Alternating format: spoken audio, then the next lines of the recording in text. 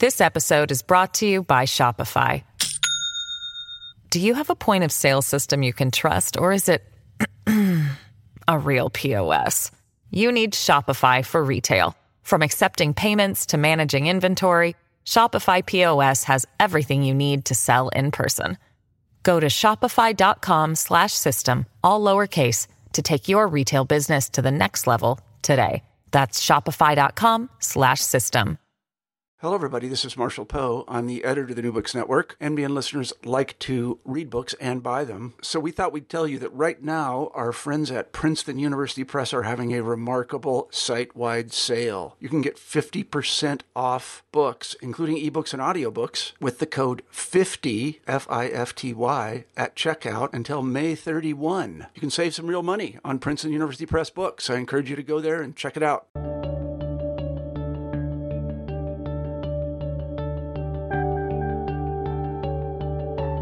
Good day. Welcome back to New Books in History, a podcast channel on the New Books Network. My name is Charles Coutinho of the Royal Historical Society. I'm a host on the channel. And today we are pleased and honored to have with us Professor Michael Mandelbaum.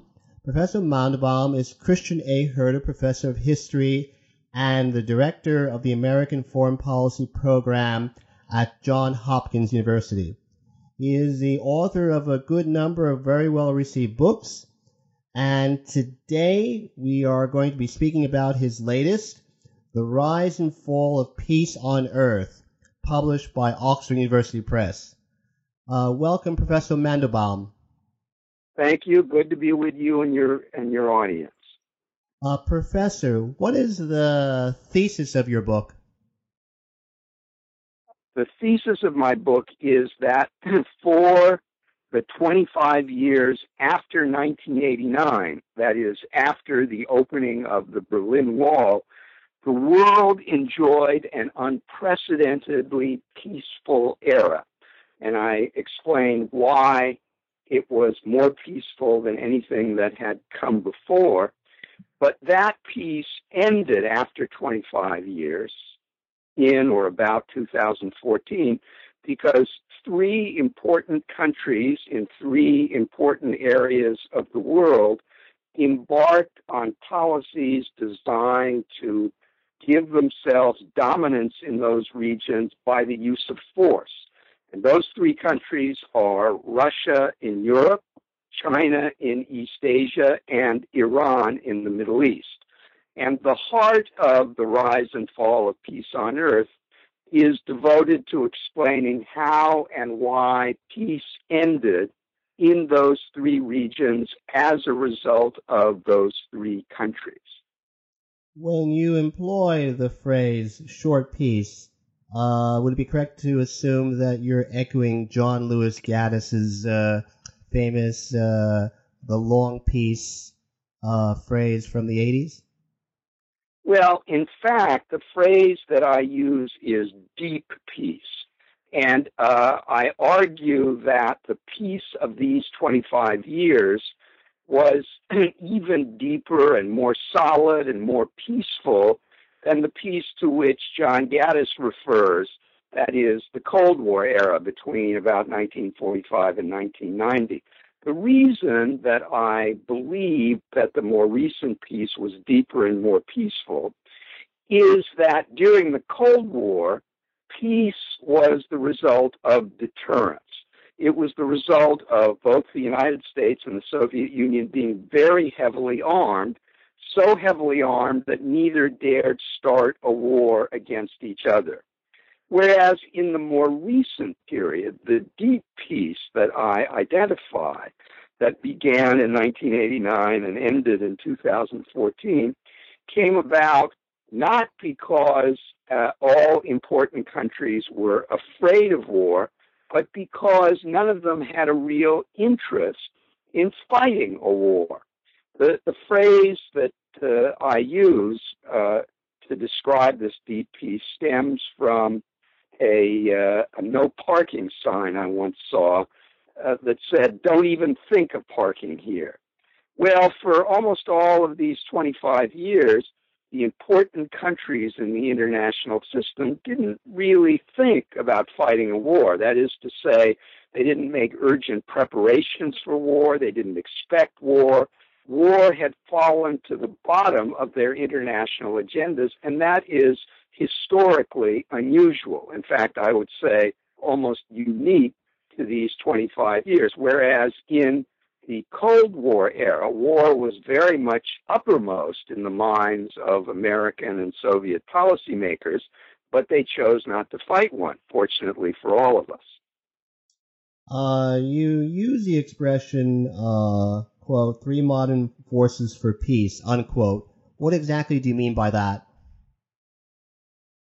Well, that's an important part of the book. I believe that the deep peace that the world enjoyed in these 25 years was not an accident. It wasn't simply the result of an accidental confluence of factors following the end of the Cold War, which cannot be repeated. To the contrary, as you say, I see three important peace-promoting features having operated during that period. One of them was the benign hegemony of the United States. The United States was so far ahead of other countries militarily and politically that even countries that weren't all that happy about the American position in the world didn't dare challenge it militarily. The second major peace-promoting feature that I identify in the rise and fall of peace on earth is economic interdependence. This was, after all, one of the great ages of globalization, and we know that countries that trade with and invest in one another on a large scale are very reluctant to go to war with one another because it costs them money. The third major peace-promoting feature that I discuss in the book is democracy. And it's important to note that by democracy, I mean two things. Democracy is, in my view, a hybrid form of government, fusing two traditions that were long thought to be incompatible. And incidentally, it may interest your listeners to know that I wrote about this at some length in an earlier book called Democracy's Good Name. The two constituent parts of democracy are popular sovereignty, that is free, fair, and regular elections, but also liberty. And liberty comes in three varieties. There is economic liberty, that is private property that goes back to ancient Rome, religious liberty, freedom of worship, and third, political liberty, the rights embodied in the first 10 amendments to the American Constitution. And in the rise and fall of peace on earth, I note a number of ways in which democracy, as I define it, promotes peace. And this era, the 25 years of the deep peace, was, in addition to being one of the great ages of globalization, one of the great eras, probably the greatest era of democracy, in the sense that democracy was a far more widespread form of government than ever before. So it was the unusually robust presence of benign American hegemony, international economic interdependence, and global democracy that made these 25 years unusually, indeed, I argue, uniquely peaceful. Isn't your argument in terms of the origins of Russian revanchism in Europe a little bit post hoc when it posits that this turn or change in Russian policy for what it was in the 1990s was due primarily to the expansion of NATO? And that isn't there a counter argument that in point of fact, and to some degree actually in the book you make it, that it's more the intricacies of Russian domestic politics, to use a German phrase, Primat der Innenpolitik, which caused the Putin regime to change policy after the year 2001, and particularly beginning in the 2007, 2008 with the Georgian War and events thereafter, which caused Russia to assume a anti-post Cold War stance, and in fact challenge the post-Cold War settlement? I argue in The Rise and Fall of Peace on Earth that for each of the three so-called revisionist powers, Russia, China, and Iran, each of the three countries that broke the peace, an important motive, although not the only motive, was the need to find some source of domestic support, popularity, and legitimacy. In the Russian and Chinese cases, particularly because their economic prospects began to look less rosy. And I believe that in that sense, the Primat der Innenpolitik, as you say, was important. This was a common feature in all three regions where the peace ended, and it was an important feature, although not the only feature. In the Russian case, however, I do believe, and I argue in the book and have argued elsewhere, and indeed argued at the time, that the expansion of NATO up to Russia's borders, contrary to promises that both Mikhail Gorbachev and Boris Yeltsin had been given by Western leaders, and with the assurance that Russia would never be allowed to join NATO, was at a minimum extremely unhelpful. I believed, and many others believed, during the 1990s when NATO expansion first took place, and when I say many others, I mean people, important people in the government as well, believed that the most important security task for the United States in the wake of the Cold War was to make sure that Russia continued on a peaceful and, if possible, democratic path. And the way to do that was to incorporate Russia into the European security order by excluding Russia, by telling Russia that it could never be part of the main European security order.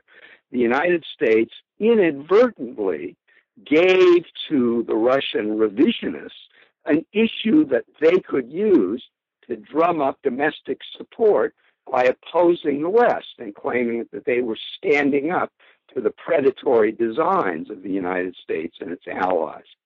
If, on the other hand, we had done what I and a number of other people, including, I think it's fair to say, the majority of people who knew Russia well at the time, had recommended, that is, to bring Russia in and to include Russia, we would have denied Putin one of the issues that he used to justify his invasion of Ukraine, and we would have gained leverage on Russia, which we did not have in 2014. Now, all of this is counterfactual. We don't know what would have happened had things been different. And I do not argue in the book that if only the United States had pursued a more sensible policy toward Russia, that Russia would be a Scandinavian-style democracy. I think the trajectory of Russia's internal governance was largely determined by Russian features, by Russian history, the Russian economy, and Russian culture. But I do believe that if we had taken another course toward Russia in the 1990s, there would have been a far better chance than we actually had of preventing Russia from embarking on the policies that ended peace in Europe. So that is the sense in which I believe and argue in The Rise and Fall of Peace on Earth that NATO expansion, undertaken as it was, when it was a mistake. You would still posit then that, as you put in the book, the failure to invite Russia to join NATO was, quote, a lost opportunity, unquote. It was a lost opportunity. Whether what we should have done was to include Russia in NATO or find some other form of organization that could include NATO while reassuring Russia's neighbors, which after all had good reason to be wary of Russia, I don't know. We can't go back and run the historical tape again, this time doing it differently, so we can never know what would have happened. But it seems to me that logic and history tell us that a different course could have produced a better result. Not was certain to present to give us a better result, but had a good chance of giving us a better result. How important a variable in terms of determination of Russian policy after 2007 was or even before that, was the fear of the spread of the so-called colored revolutions? Those revolutions were threatening to Putin, who by that time was moving toward consolidating one-person rule and consolidating the type of government that Russia has, which can fairly, I think, be described and has been described in many quarters as a kleptocracy. And it was the need for domestic support that I think in no small part led him to invade Ukraine, claiming that the United States and the West, after the Maidan revolution in Ukraine, were planning to incorporate Ukraine into NATO and use it as a base from which to menace and possibly assault Russia, a claim that Putin made many times and which, of course, is false. So there's no doubt that the need to maintain power at all costs, the perceived need to generate popularity in order to maintain that power, the absence of a rising price of oil to give Putin the economic resources to buy popularity, all of these combine to make a policy of aggressive nationalism appealing to him. But what I argue in the book is if 15 years previously we had taken a different course, Russia would have had a different relationship with the West, and the suspicions on which he was able to play, the fears that he was able to fan, would not have been as strong or might not have been present. Once it was decided to organize European security by excluding Russia, that gave Putin the opportunity to play on Russian fears and resentment that NATO expansion created, and he did so, and as I argue in the book, in no small part for his own personal political reasons. So that's the analysis that I present in The Rise and Fall of Peace on Earth.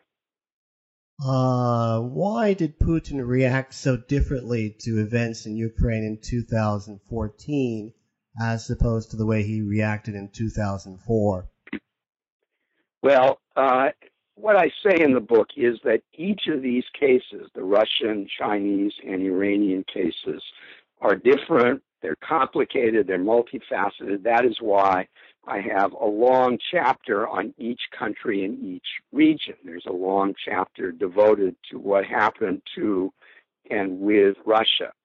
But I would say that one important difference between the two revolutions in Ukraine and Russia's response to them was that in the first case, the price of oil was still very high, and the Russian regime could feel confident that it could buy the allegiance of the Russian people. By 2014, what had been a sky-high price of oil in Putin's first term in office, reaching as high as $125 a barrel, had been cut in half. Putin had far fewer resources with which to buy popularity, and it's important to note that the price of energy is crucial for Russia because it is the only source of Russian overseas earnings. Oil and gas are the only things that Russia makes that anybody else wants to buy. So the price of oil is crucial to the political popularity and therefore the political stability of the Putin regime. in the absence, of course, of democracy, which bestows a much more solid form of legitimacy. And it was the falling price of oil that I believe had a great deal to do with the decision to invade Ukraine. Turning towards the Orient, the Far East, isn't in retrospect the case that American hopes for the democratization of the PRC were always somewhat fantastical in nature? I wouldn't call them fantastical. I would say that they turned out to be at best overblown and at worst wrong. But the hopes were based on the belief that economic growth would lead to the liberalization of the regime, the opening up of the society, a greater demand for political participation, and ultimately in some form of political democracy. Now, that is not what has happened in China so far, but I think one has to make 3 points to qualify what I've just said. One is that historically we know that the richer countries get, the higher the per capita income, the greater the propensity to become a democracy. And that means, and this is the second point, although China has not traveled that road yet, it's not ruled out that ultimately it will do so. But it's certainly not doing that now.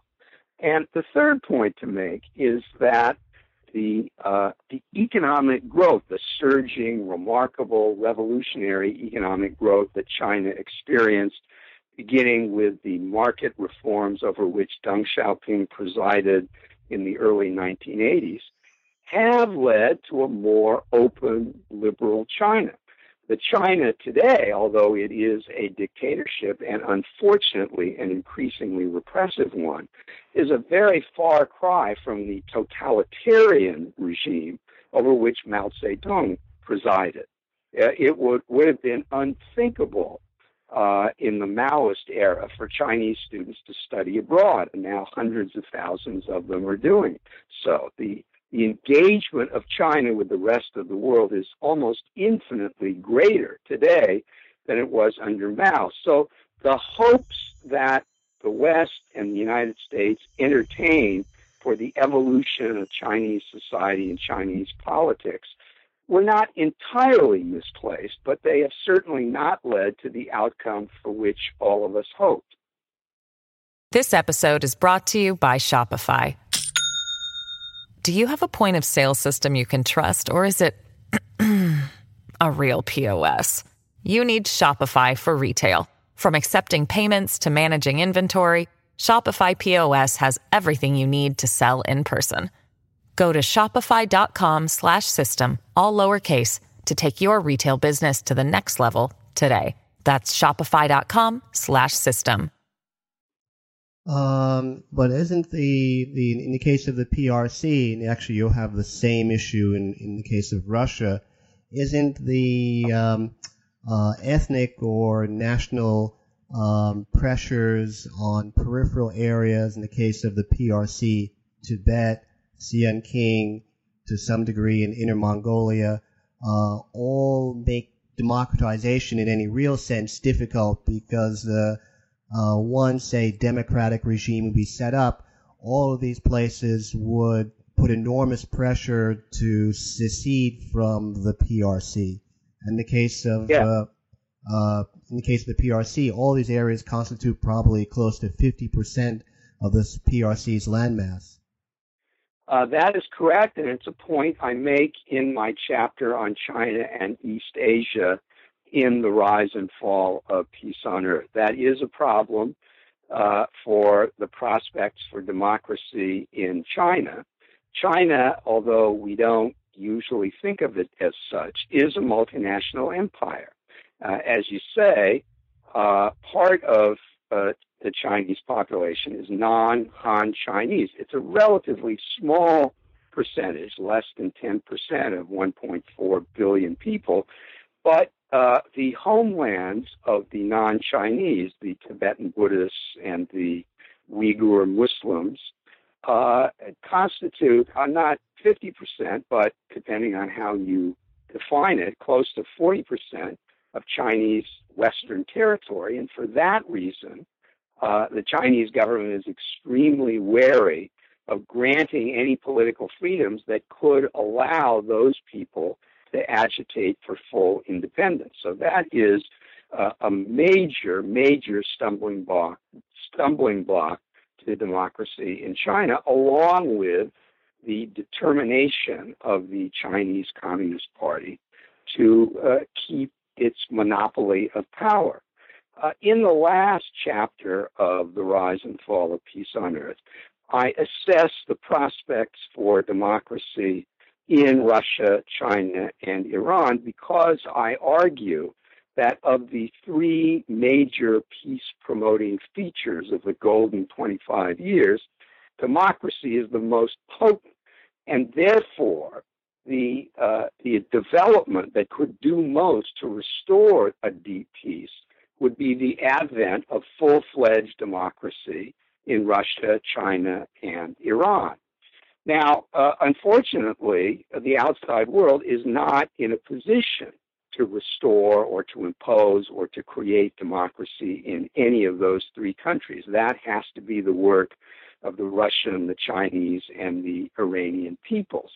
But it is possible, and this is what I do in the last chapter, to give something of a balance sheet setting out the forces promoting democracy in these three countries, and there certainly are such forces, but also listing the forces that push back against the advent of democracy, and they too exist and are formidable, and the multinational character of the Chinese state is one of them in the case of China. To what causes do you attribute Chinese revisionism of the past 8 to 10 years? Well, it has, I think, multiple causes. One of them is, I believe and argue, in common with Iranian and Russian revisionism, the dimming of the economic prospects of the country. The regime presided over 3 decades of double-digit annual growth. That is a remarkable record and is responsible for much of the popularity that the Chinese Communist government enjoys, and it certainly does have some popularity in China. But in recent years, it's become clear that double-digit economic growth is a thing of the past. China is simply not going to be able to grow that rapidly, and it's therefore not going to be able to deliver to the Chinese people the kind of increases in their standard of living to which they've become accustomed. And that, I think, has made aggressive nationalism more popular, more attractive to the regime.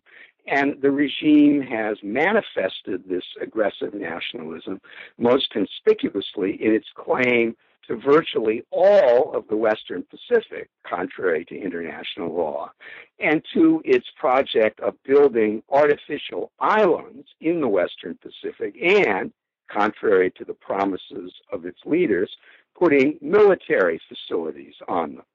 So economic slowdown is one reason for aggressive Chinese nationalism. But there are others, one of which is the nature of Chinese nationalism, which is older and far more powerful than Russian nationalism, and which has traditionally taken the form that China is the natural dominant power in East Asia, and that it is the purpose of whatever government is in power in Beijing to restore Chinese dominance to the region. That, I think, goes beyond the particular needs of the Chinese Communist government of the moment.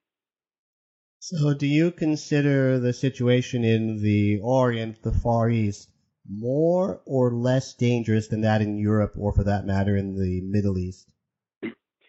Over the long term, it's a more serious problem because China is actually and potentially a much more powerful country than are either Russia or Iran. In the short term, I think that the situation in the Middle East is more explosive because Iran is far more aggressive, far more willing to use force, and has been more successful in achieving a measure of dominance in the region than have Russia in Europe or even China in East Asia.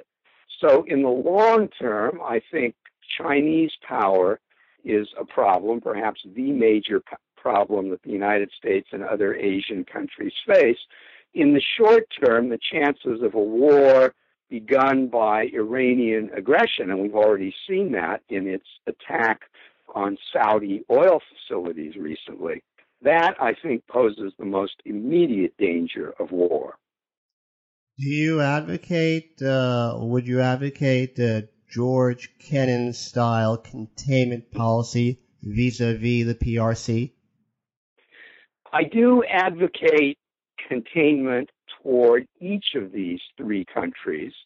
I've sketched out the outlines of such a policy in the book and in more detail in the March-April issue of the journal Foreign Affairs, which incidentally is the journal in which George Kennan first proposed his containment strategy.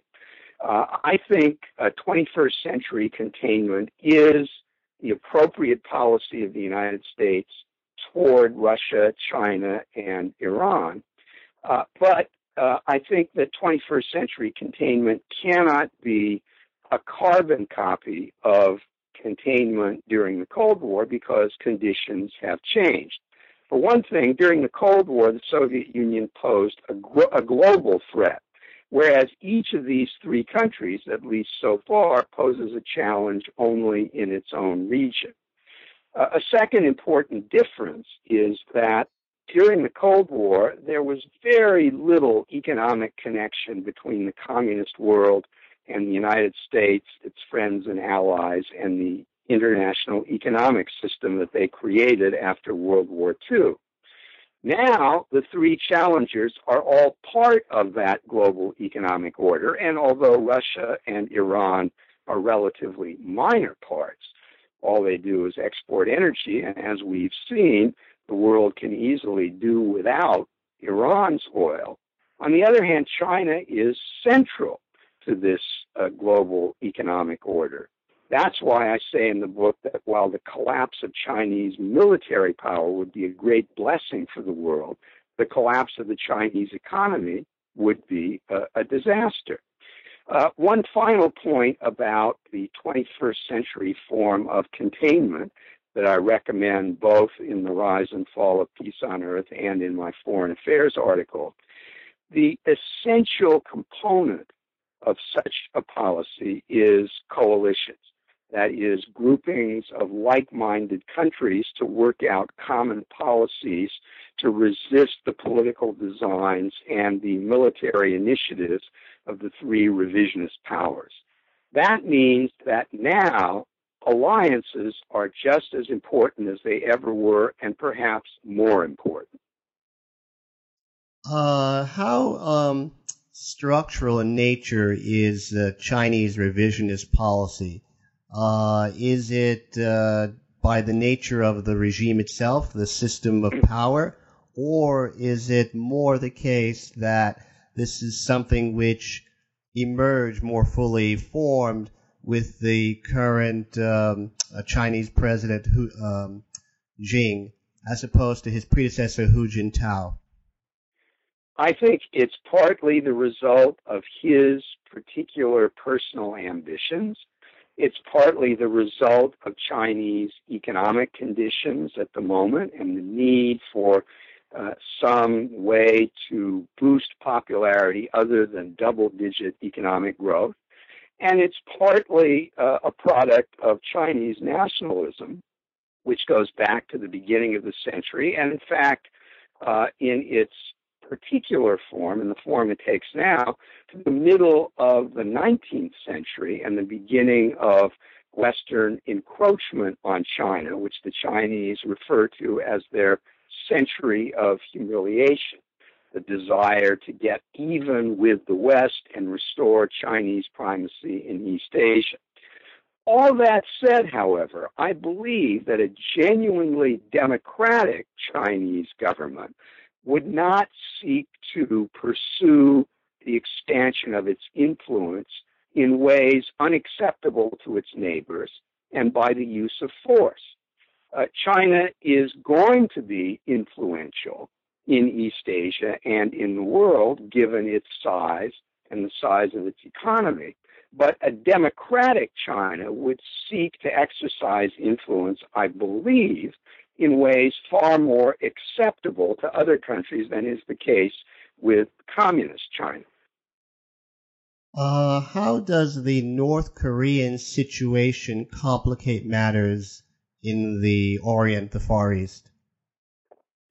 Well, the North Korean situation is dangerous in and of itself because you have a rogue regime, a totalitarian regime that now has nuclear weapons that can reach South Korea and Japan and may ultimately be able to reach the United States. China enters into the picture because China is the only country in a position to exercise sufficient pressure on North Korea to have a chance of getting it to give up its nuclear weapons. All of North Korea's oil and much of its food comes across the land border with China. So if China were to shut down the border, North Korea could collapse, and that gives China enormous leverage. And it seems to be the case that the Chinese have no particular use for the form of communism practiced in North Korea, nor are they particularly happy about North Korea having nuclear weapons, but they have not been willing to exercise the leverage they have for, I think, a variety of reasons, one of which is that they are not unhappy with the problems that the North Korean nuclear force causes the United States. I think the Chinese goal is to get the United States to withdraw militarily from the Western Pacific so that China can be the dominant power there. And to the extent that they see the North Korean nuclear weapons capacity making American withdrawal more likely, they are happy to let it persist. How did the security pillar in the Middle East differ from that in the Far East and in Europe?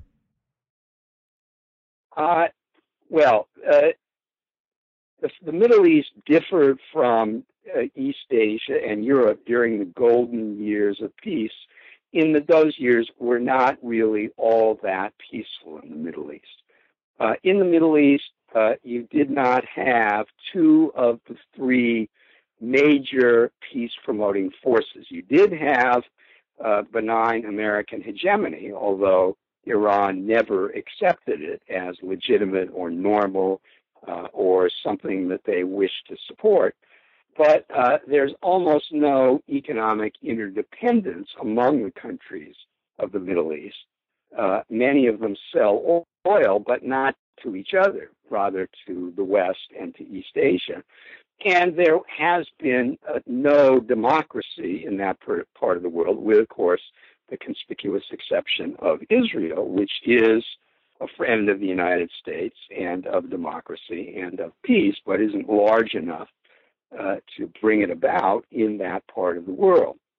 So in the Middle East, you didn't have the deep peace that East Asia and Europe experienced, and that's why I give the chapter devoted to the Middle East in The Rise and Fall of Peace on Earth the title, The Hegemonic Truce. What obtained in the Middle East during these 25 years was not peace, but a truce largely enforced by American military primacy. On page 118 of the book, you make reference to, quote, Iran's revisionist campaign to achieve primacy in the Middle East, unquote. What exactly do you mean by that? I mean that Iran wishes to dominate the Middle East politically and militarily, and it has taken effective steps to do so. By the use of proxies, it has gained almost complete control of Lebanon through the terrorist organization Hezbollah, which is sponsored, trained, equipped, and paid by Iran. It exercises the same sponsorship over powerful militias in Iraq, and in Syria, it has troops on the ground that help to keep the regime of Assad in power. It's also sponsoring one side of the civil war in Yemen. It is trying to surround Israel with military forces so as to neutralize the country that constitutes its chief opposition in the region. And it is trying to subvert the governments of the oil-producing Arab countries of the Persian Gulf, especially Saudi Arabia, which it attacked directly a few weeks ago. So this is a full-fledged campaign, including the use of force, to achieve dominance that Iran has been pursuing ever since the revolution of 1979 brought the highly ideological and aggressive Islamic Republic to power. But it has been far more successful in the last 15 or 20 years, ironically, in no small part, because the United States unintentionally did Iran the favor of defeating its principal regional adversaries, with, of course, the exception of its most prominent adversary, Israel. The United States removed the Taliban government from Afghanistan, which was strongly opposed to Iran. It then ousted Saddam Hussein, who fought a bloody, almost decade-long war with the Islamic Republic.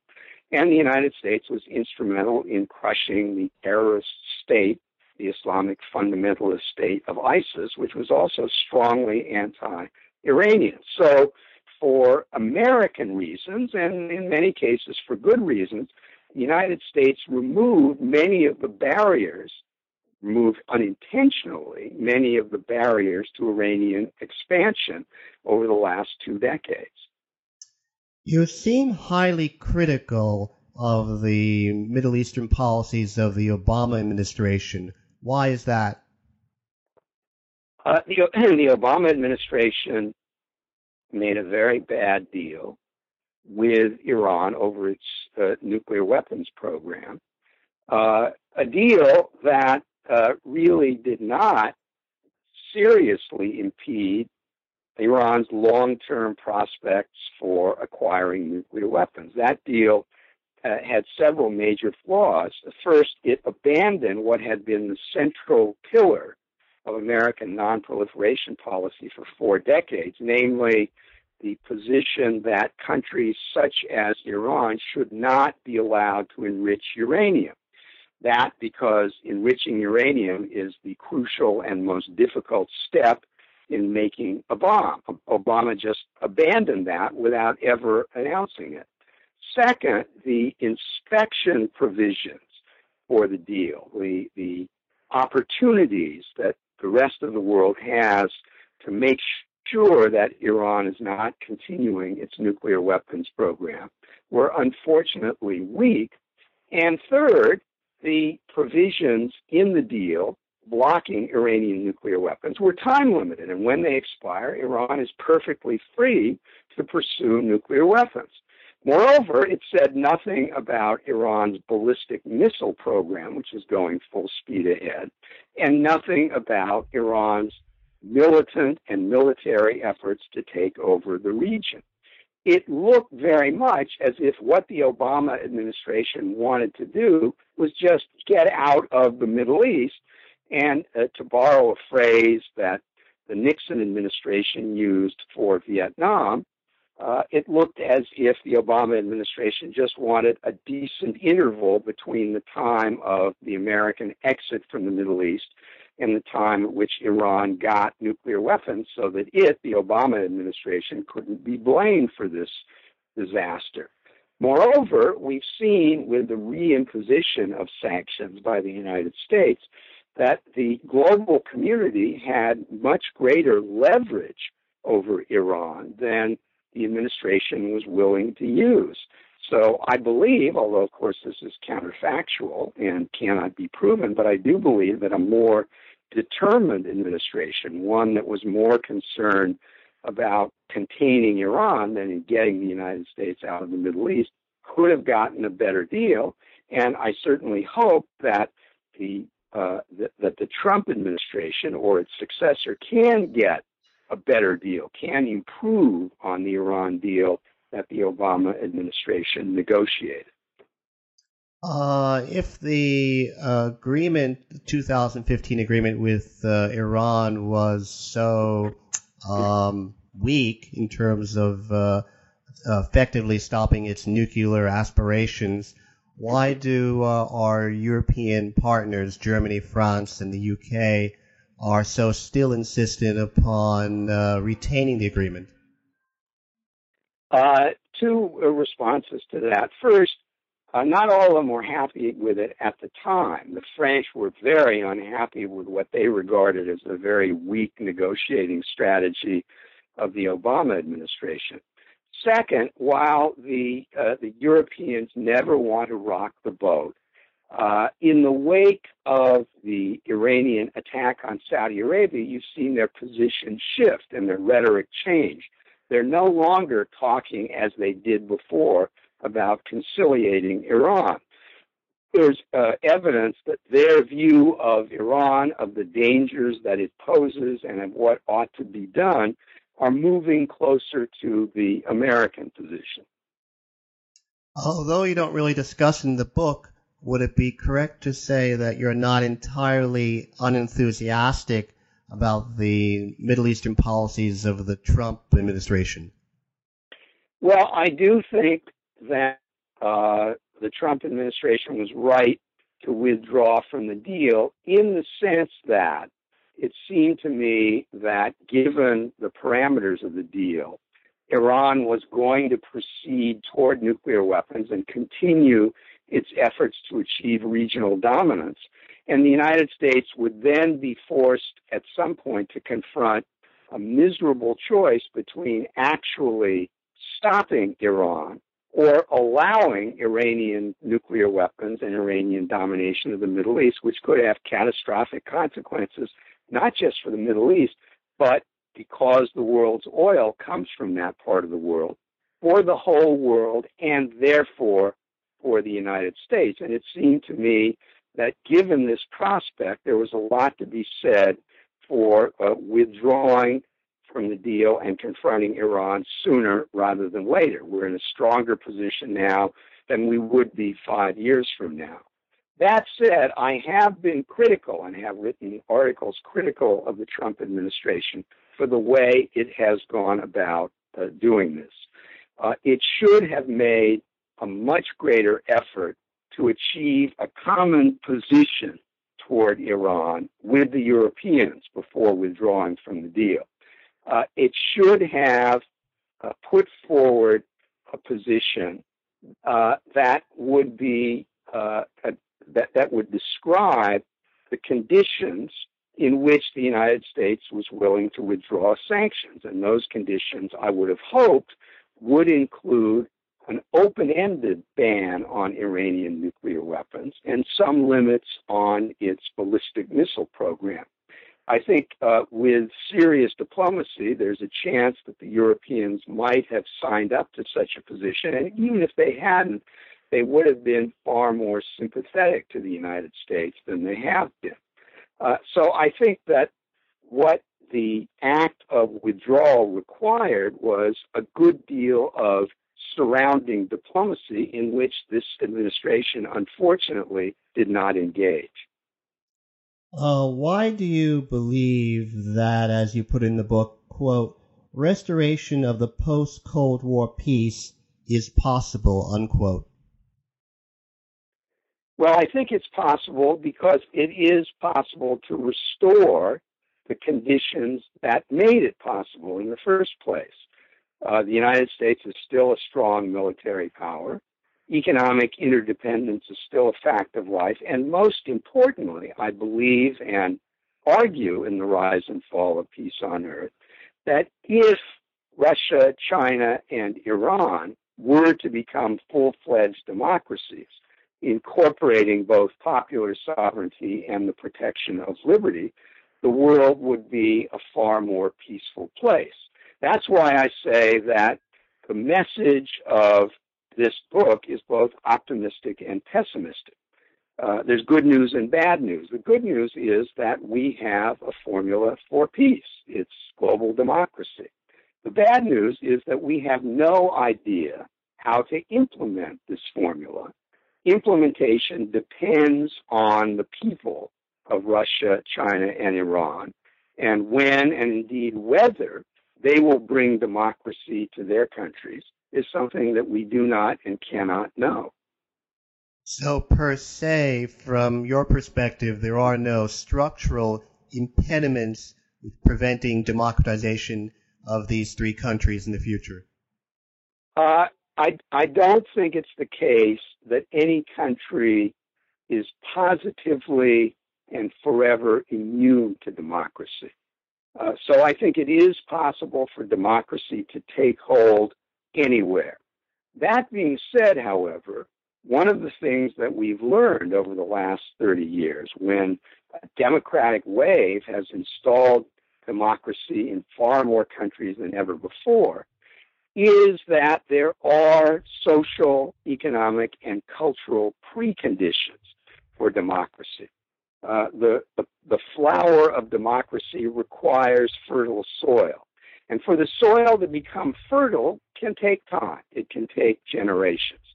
How does this happen? How do countries become equipped to manage democracy? Well, I go into that at some length in my earlier book, Democracy's Good Name. I do think, as I argue in that book, that the existence of a market economy can be very important in paving the way for democracy. And because China does have something of a market economy, and Russia has a market economy as well, although a very corrupt one and one in which the government exercises a great deal of control, I think we can say that some of the forces that conduce toward democracy are at work in those two countries. But how fast they will work and whether they will ever be able to prevail and to bring democracy into these countries, we simply don't know, and I'm afraid cannot know. If you wanted people to take one thing away from your book, what would it be? The one thing I would say is that the problems we have in the world today stem in no small part from the domestic politics and specifically from the dictatorial governments of important countries around the world. The message is dictatorship is bad for peace, democracy is good for it. Well, on that observation, I would like to thank you very much, Professor Mandelbaum, for being so kind as to speak to us today. This is Charles Coutinho. Thanks for listening to New Books in History, a podcast channel on the New Books Network. Thank you, Professor. Thank you.